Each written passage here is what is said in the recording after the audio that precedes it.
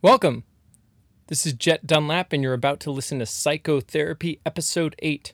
I want to let you guys know that Episode 7 and some of the other episodes are tonally a little different. I've gotten some comments on the last one about how it seemed very much like motivational speaking.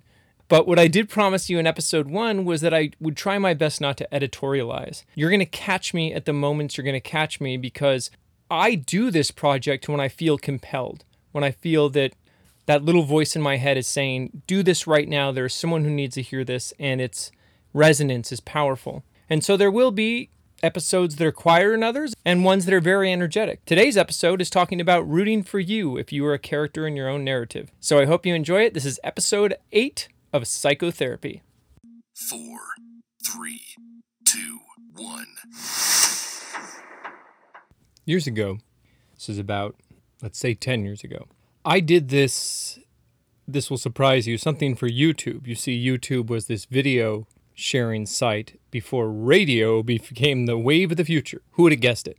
So I was doing a lot of stuff on YouTube, but for a while I did this thing called, and it may be pretty funny, I called it Jetovation.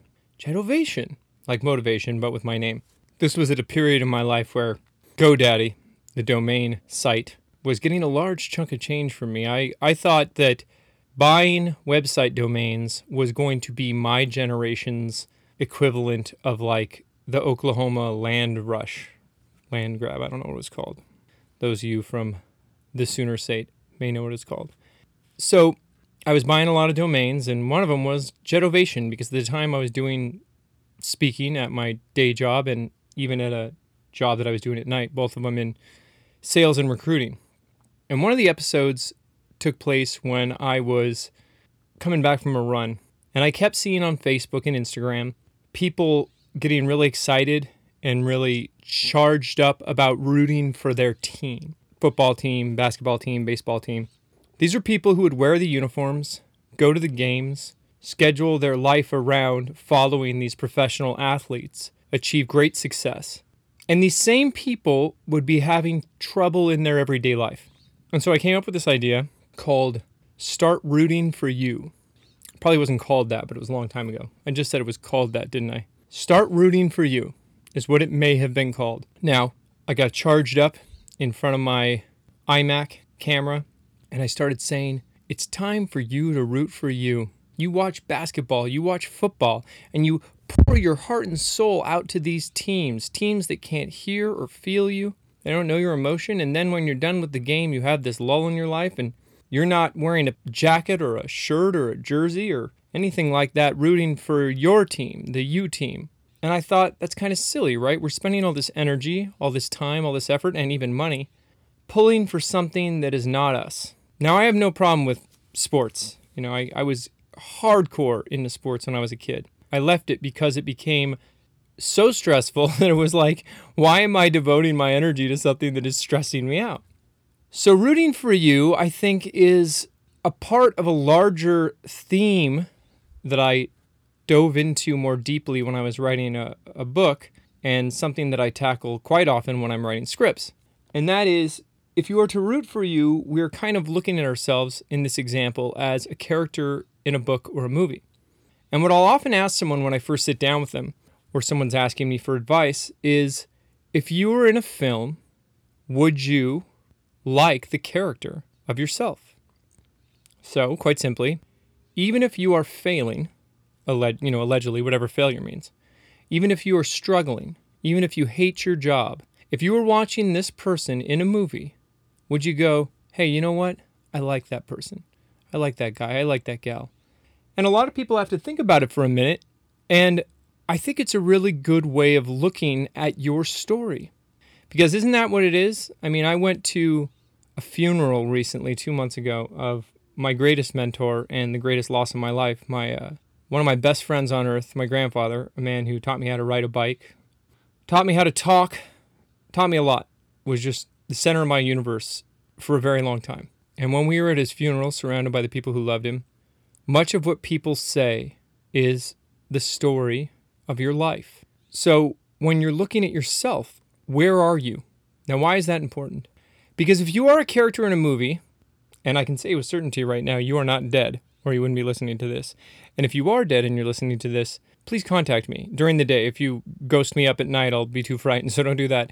So I'm assuming you're alive, so your story is ongoing. The reason this is important is that if this is a story and you are alive, you cannot be a failure. It's an ongoing process. So if you're not happy about where you are right now, you take that pen out and you start writing. Maybe it's not a new chapter, but it's a new part to your story arc.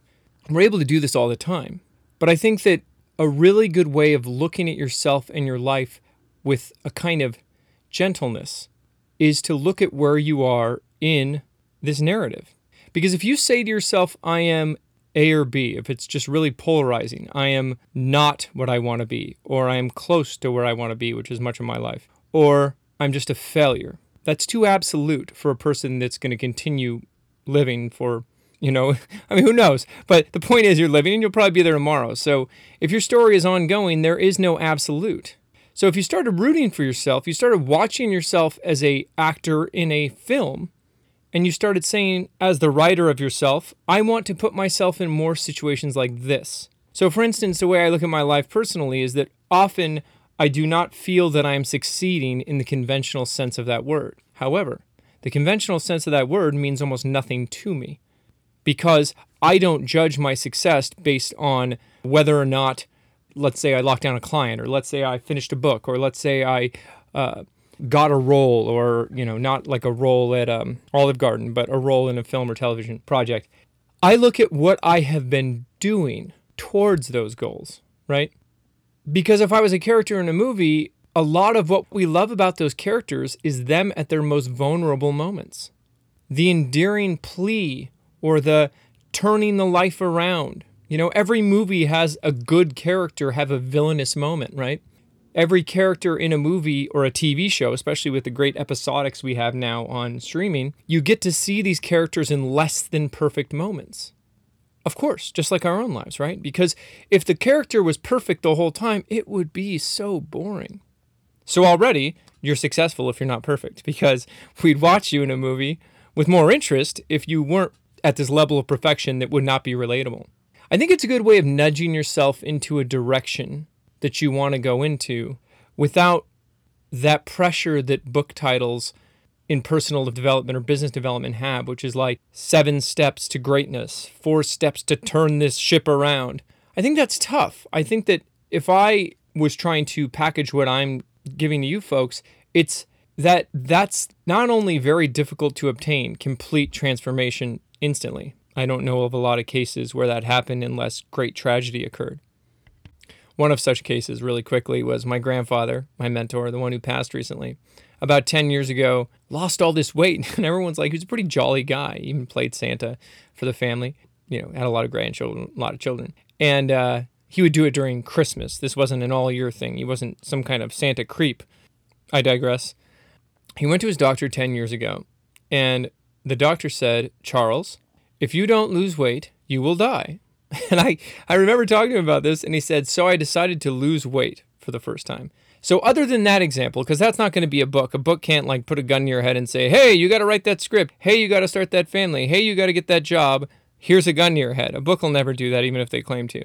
So what it really is nudging yourself in the right direction. And if you look at yourself as a script, just a narrative in general, then at the times where you're not pleased with the way things went in the moment or in the day or in the week or the year, that's irrelevant. Because it's overall, who is this character and do I like them?